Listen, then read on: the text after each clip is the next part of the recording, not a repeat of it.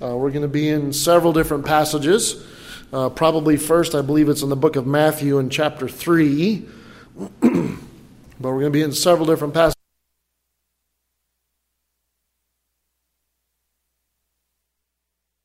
Baptism, and we're going to be talking about the mode.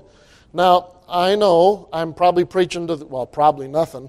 I'm preaching to the choir on the mode of baptism, and meaning mode. There's three modes. And these are the proper terms. Okay, there's aspersion, effusion, and immersion. Okay, and obviously because we have a big old honking tub up there, we're an immersion group, and we'll talk about that. But three different people, and we're going to talk about why that immersion is the only biblical and thus proper mode for baptism. Okay, we're going to use 5 different areas of proof for that.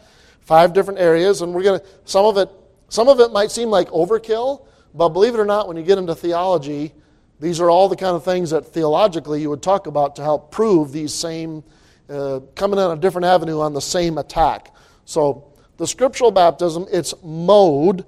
So aspersion, the three primary modes in Christendom today are aspersion. Okay, and if you're a person that likes etymology, that should almost make itself somewhat readily understood. But that is sprinkling. Okay, aspersion is sprinkling. It's where you drop a few drops of water, or maybe even sprinkle just a little bit out of a bowl. Typically, though, it's kind of off a hand or a device. I, believe it or not, heard one of the weirdest things I've ever heard on the version of sprinkling was somebody who dipped a palm leaf in water and slapped the person being baptized with the palm leaf, literally, and that was their baptism.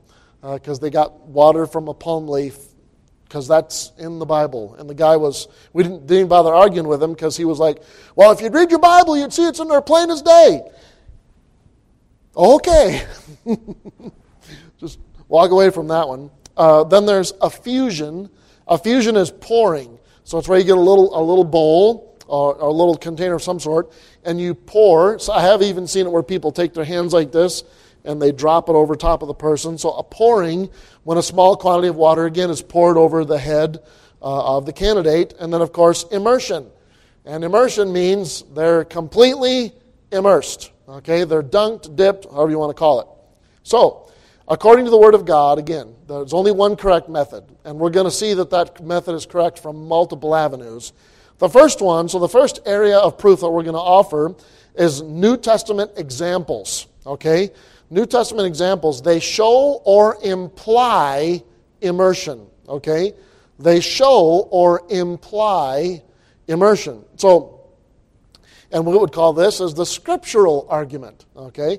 So Matthew chapter 3, here where we go, and we'll keep looking at it. And if you're waiting for me to get to the definition, we'll get there. That's the what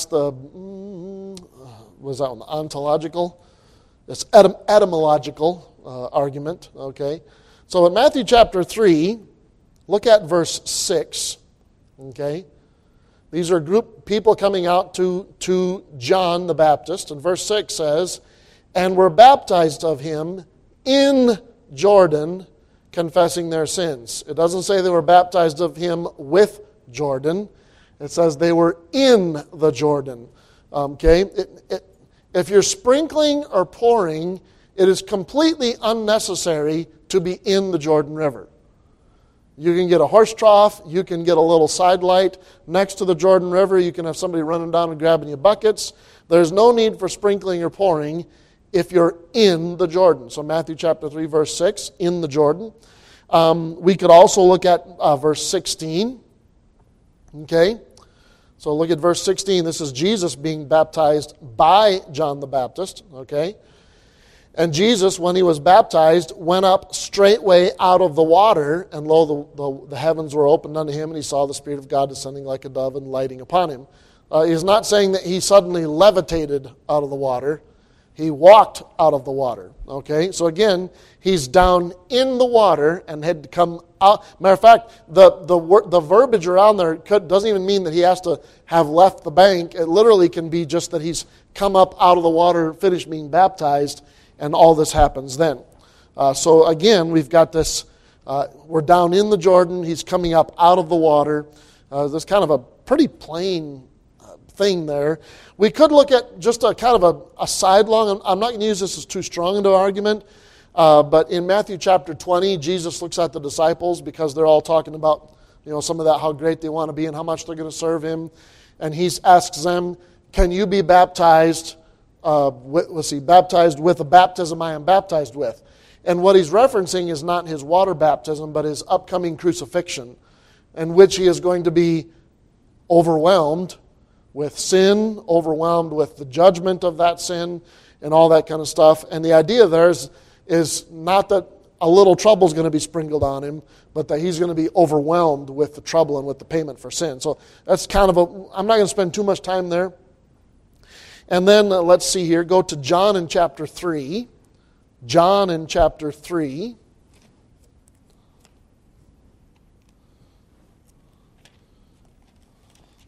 John chapter 3, go down towards about 2/3 of the way through the chapter, verse 23. John chapter 3, verse 23. There it says, and John also was baptizing in Enon near to Salim, because there was much water there, and they came and were baptized. Again, why do you need much water if you're sprinkling? You don't. You can sprinkle an awful lot of people with a bucket. Why do you need much water even for pouring? You really don't. But if you're going to baptize, you got to have a decent amount of water. Okay, I think this one sits around 480 gallons. I think it is 400, 500 gallons. This one is. That's not a little bit of water. Try carrying that from the truck downstairs, and you'll find out how much water that is. So John required much water to baptize. So again, we got this. What's the purpose of sprinkling? Or how can this be sprinkling? How can this be? It has to be immersion. Okay, and then Acts chapter 8. Acts chapter 8. And if you're thinking, is this the only argument? No. We'll get to some better ones. But this is pretty obvious from Scripture. And once you take all these together, it actually starts getting humorous why anybody could end up at sprinkling or pouring, except for some basis of the priest not wanting to get wet, or I don't know. They don't have to leave the church. They can use a little bird bath. It's in the back of the church, whatever. So Acts chapter 8. We're going to go towards the end of the chapter. Verse 38. Acts chapter 8, verse 38. This is Philip, again, one of my favorites, but Philip and the Ethiopian eunuch. And he commanded the chariot to stand still, and they went down both into the water, both Philip and the eunuch, and he baptized him, and they were come up out of the water. The Spirit of the Lord caught away Philip, that the eunuch saw him no more, and he went on his way rejoicing. So again, they both went down into the water, and they both came up out of the water. Again, there's just a highly unlikely here that we're talking about sprinkling or pouring. Okay? Why would Philip need a whole bunch of water to do that? He could have used his water. He probably had a water. The Ethiopian eunuch or Philip, either one, probably had a water sack of some sort that would have sufficed quite well for a baptism if it was just sprinkling or pouring. So that's number one. Okay, the New Testament examples show or imply immersion. Number two, the second area of proof, okay, is honestly the most obvious to me. I would actually stop at this argument almost every time. Okay, and that is the meaning of the word baptize. The meaning of the word baptize. The meaning of the word, literally, the definition is immerse. And I've mentioned this before. This is, for those of you who are interested, this is the etymological argument. So if you're into studying word backgrounds, okay, etymology is the origin and historical development of words and their meanings, okay? So the word baptize, some people get confused about why does our Bible use the word baptize? Why doesn't it just say dip Or why doesn't it just say immerse? Well, it was one of the rules that had been provided by the king for translation, was that they would use the word baptize in this case. But also, it was a commonly used word at the time. Everybody knew what baptism was. It wasn't like it was a hidden thing, and for some reason, everybody had to learn this new word. Baptism or baptize was already a very common word during the translation of the King James into English. The Bishop's Bible, all those, when they were the Great Bible, when they were being translated, baptism was already a commonly used word. So, and we use it commonly, and most of us know what it means. Okay, so the meaning of the word baptize. Okay, so I'm going to give you Greek dictionaries. They call them lexicons. Okay, and I'm not sure if lexicon is a hair more accurate than a dictionary, if you will. But there's three. The first two I know. The third one I do not. But he's considered one of the trustworthy lexicons or dictionaries for Greek. The first one is Liddell and Scott.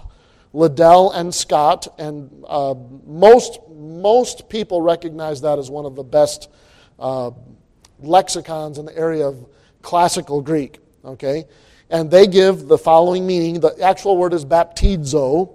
They give this as the definition: to dip in or under water, of ships to sink or disable them, to be drenched, soaked in wine, over head and ears in debt, being drowned with questions, getting into deep water. So you get to draw wine by dipping the cup in the bowl, to dip oneself, etc. Okay? Thayer. I use Thayer quite a bit. I have him readily available to me. Again, Thayer is considered the best lexicon in the area of New Testament Greek. Okay?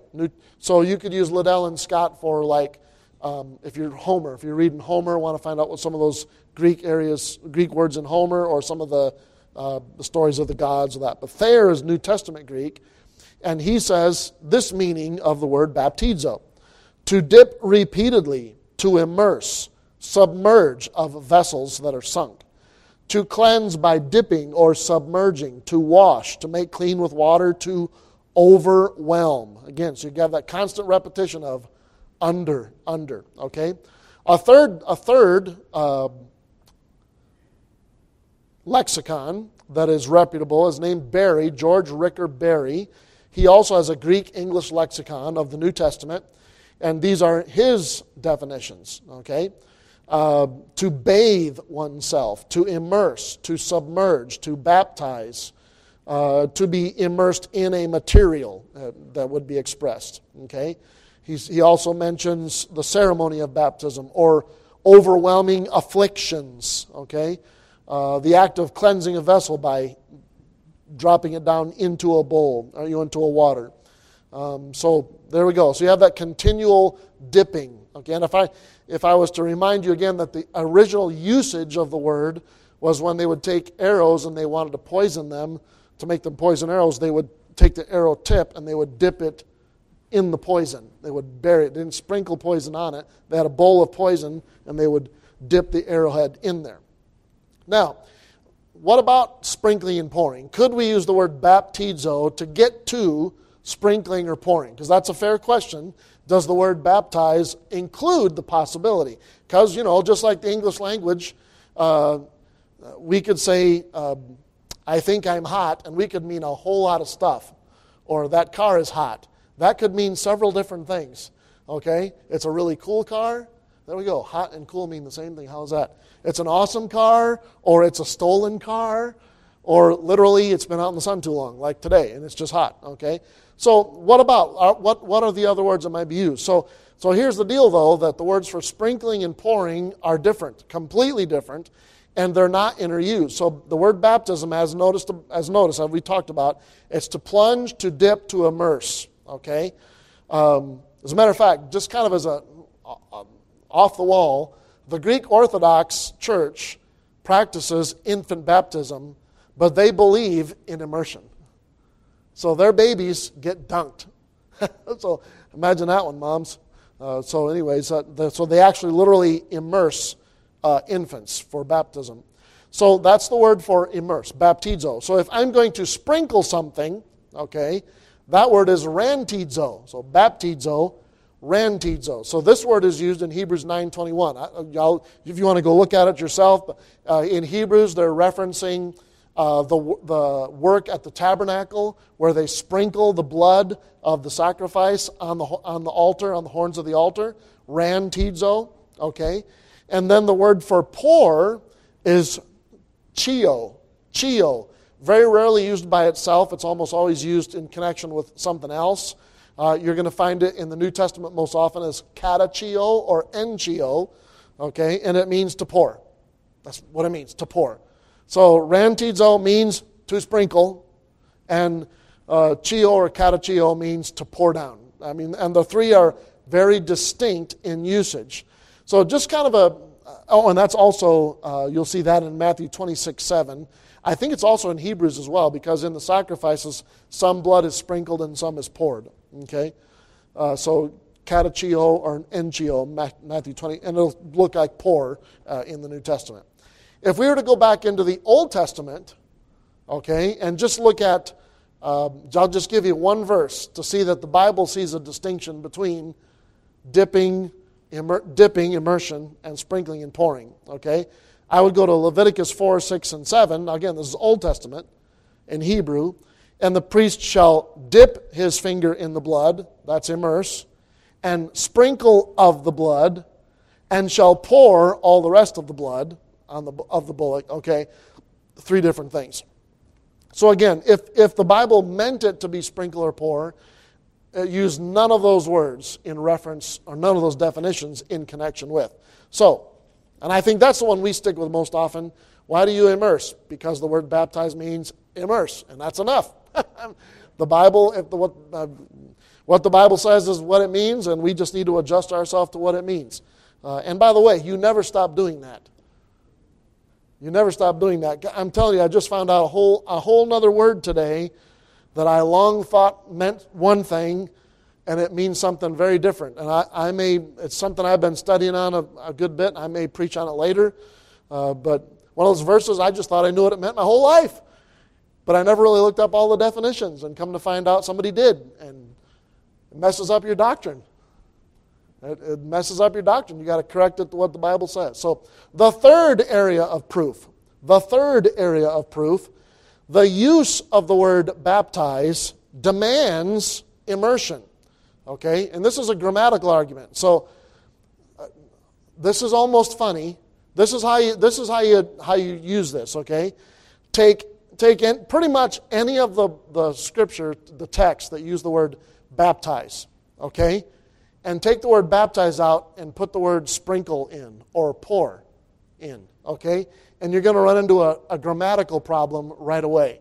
Now, for some of you, if you weren't really great at English, it might not make any sense. But let's just use Matthew 3:6, the one that we used. And they were baptized of him in Jordan, okay? Baptized implies that that person had to be dropped into the water now. So let's just substitute the word sprinkle there.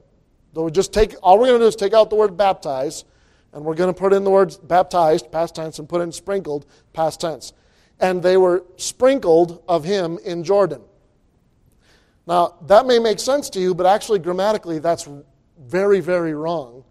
In other words, what you're saying is that the person themselves were somehow powderized and sprinkled into the Jordan. That's the grammatical truth of how that would have to be. You would actually have to reconstruct the sentence so that they were sprinkled with water. You would have to say that, so that person was sprinkled with water by them in Jordan. So to say that he sprinkled them in the Jordan, everybody hear where I'm going? He's actually taking the people he's baptizing, and somehow he's powderized them, and he's sprinkling them in the Jordan. And you can do that with almost any one of these passages that talk about baptism. It creates a problem. If the Ethiopian eunuch was poured, and so Philip poured him in the water, well, he melted? So, you get the picture. And so here's kind of an interesting thing. It's another one of those, and you may or may not know it, but one of the attacks against the King James is that it did actually use the word baptize instead of immerse. Okay? And there's even a Catholic argument that says that King James made a big fuss about this. It never should have been baptized. It should have been immersed. But the problem was, most people in the world know what the word baptize means. Most people, as a matter of fact, most people at that time knew what baptism meant. Okay? So it wasn't like it was some brand new word. It is a transliterated word. In other words, we didn't take the definition of this word and come up with the English word that has the same definition. We literally just took the Greek word itself and made it easier to say in English. So baptizo to Baptist. But it's not like we don't do that, right? So, has anybody ever eaten an eclair? You ate a donut. But an eclair is a French word. Okay? Has anybody ever had a croissant? You mean a croissant? You mean one of them croissant things? Yeah, that's French. I mean, you get the picture. I hate to tell you this, but if you got friends that cuss, most of them are talking French, because most cuss words are French. That should be interesting too. But anyways, so that was the use of the word baptize demands immersion. That's the grammatical argument. Now we're going to go to the fourth area of proof. The fourth area of proof, and this is the symbolic argument. In other words, baptism, that which baptism pictures, requires immersion. Okay? Baptism pictures something, and to complete that picture, it requires immersion. Okay? So, Romans chapter 6. Turn to Romans chapter 6.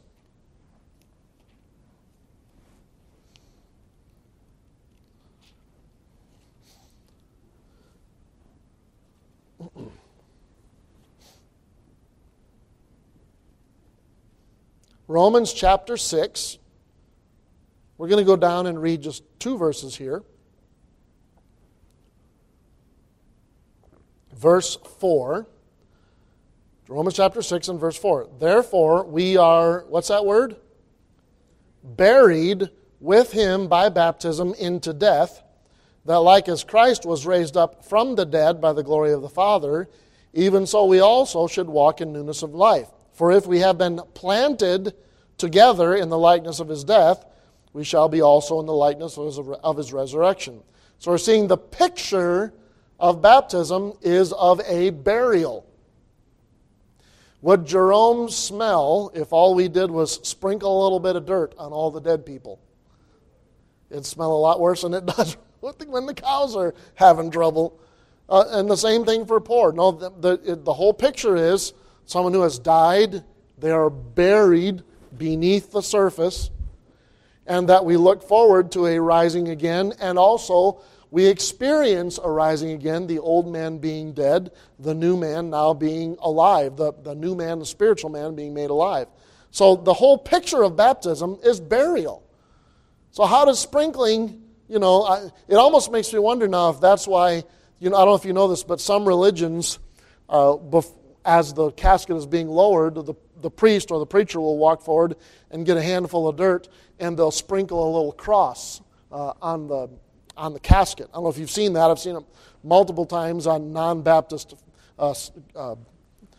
funerals, and I've always wondered, what's the purpose of that? It's just a pretty picture, put a little cross on there of dirt.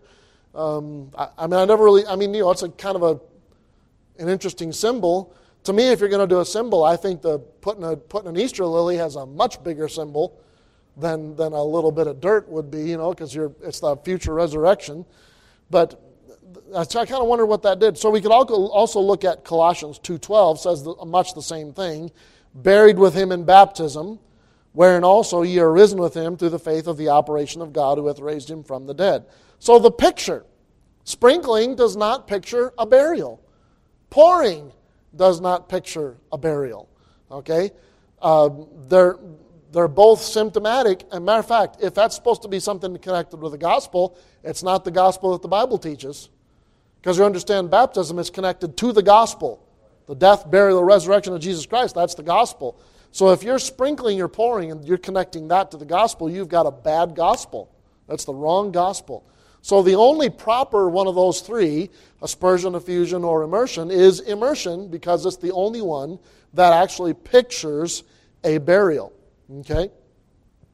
So, number 5, the fifth area of proof that shows immersion is the only proper mode. Now this one is a historical argument, not a hysterical argument. It's a historical argument.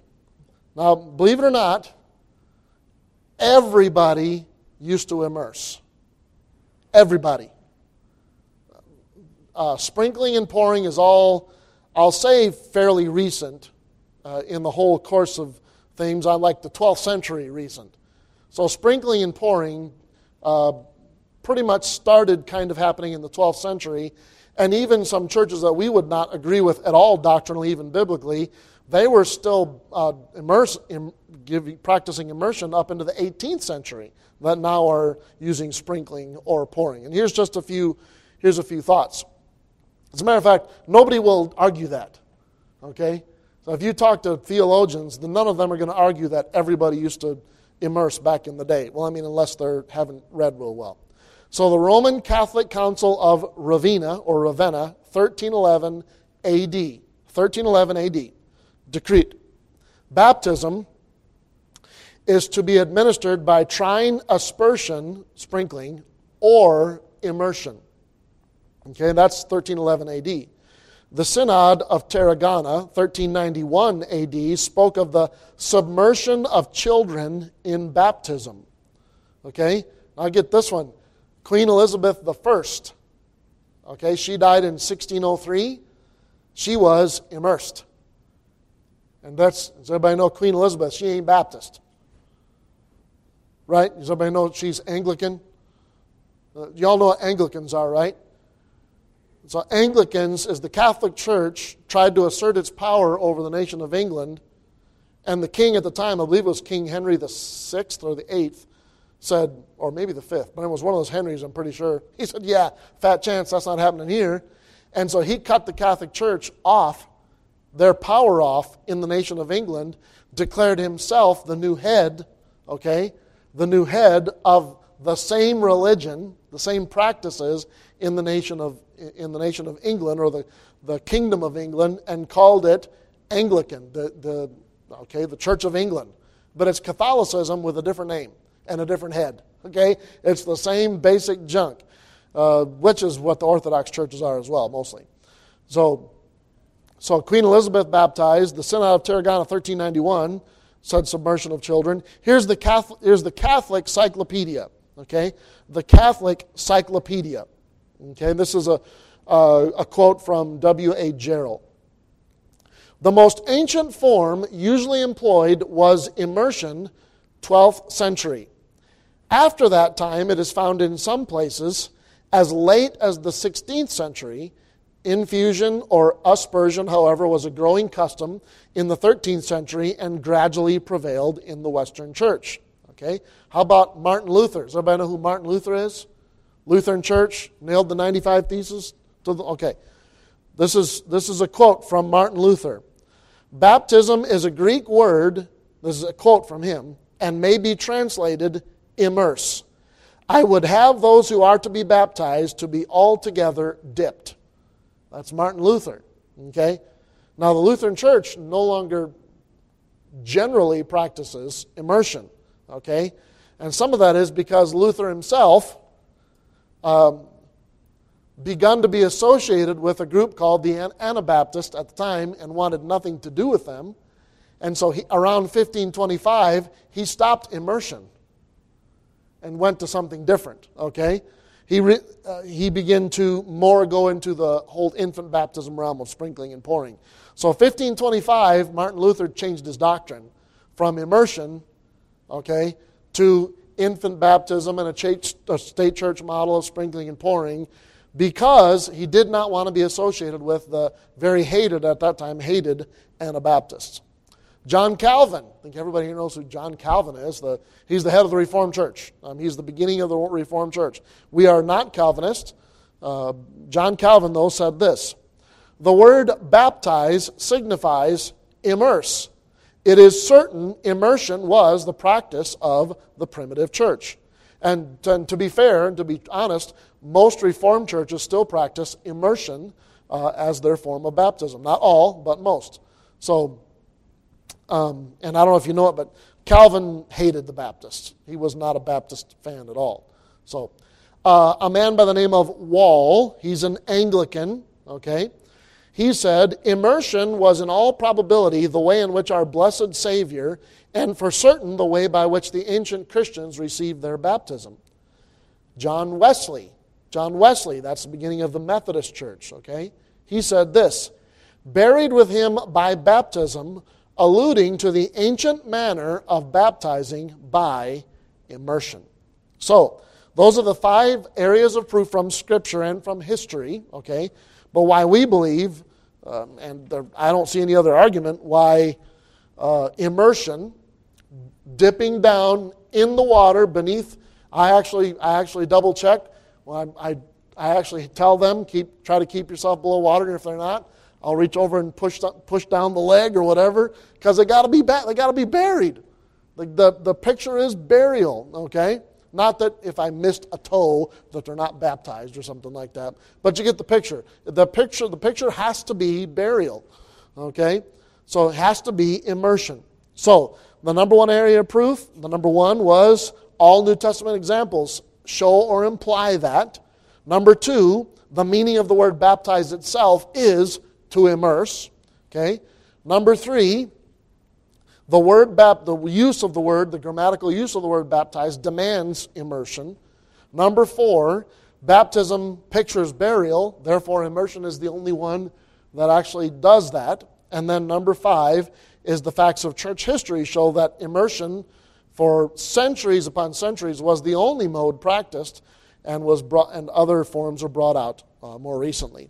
And we don't really have to go into why they brought that out. I think if you start thinking about baptizing babies and think about that logically through the years, especially through the Middle Ages, you'll begin to understand possibly why they stopped dunking and why they moved to pouring or sprinkling, plus the ease of use, efficiency.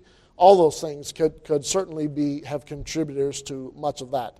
So, nothing easier than to not have to commit myself to be soaking wet and become a Christian. Make a little promise, sprinkle a little water on my head, and let's go to dinner. Instead of, I got to run back and do my hair. But anyways, so that is the mode of baptism, and that is immersion. Next week, we're going to come back and look for a short little bit, again, at what we talked about some tonight, but the symbolism of baptism. And I say that purposefully because there are many churches that teach that baptism is a sacrament. And what that means is they believe that it's required for salvation. It's required for part of the cleansing of salvation. We do not believe that. The Bible does not teach that, although there are some passages that could be confused. But the Bible's teaching on belief by itself is quite clear. But we're going to look at baptism being a symbol and what is a symbol of and what that means. And that's what we're going to look at next week. Father, we thank you very much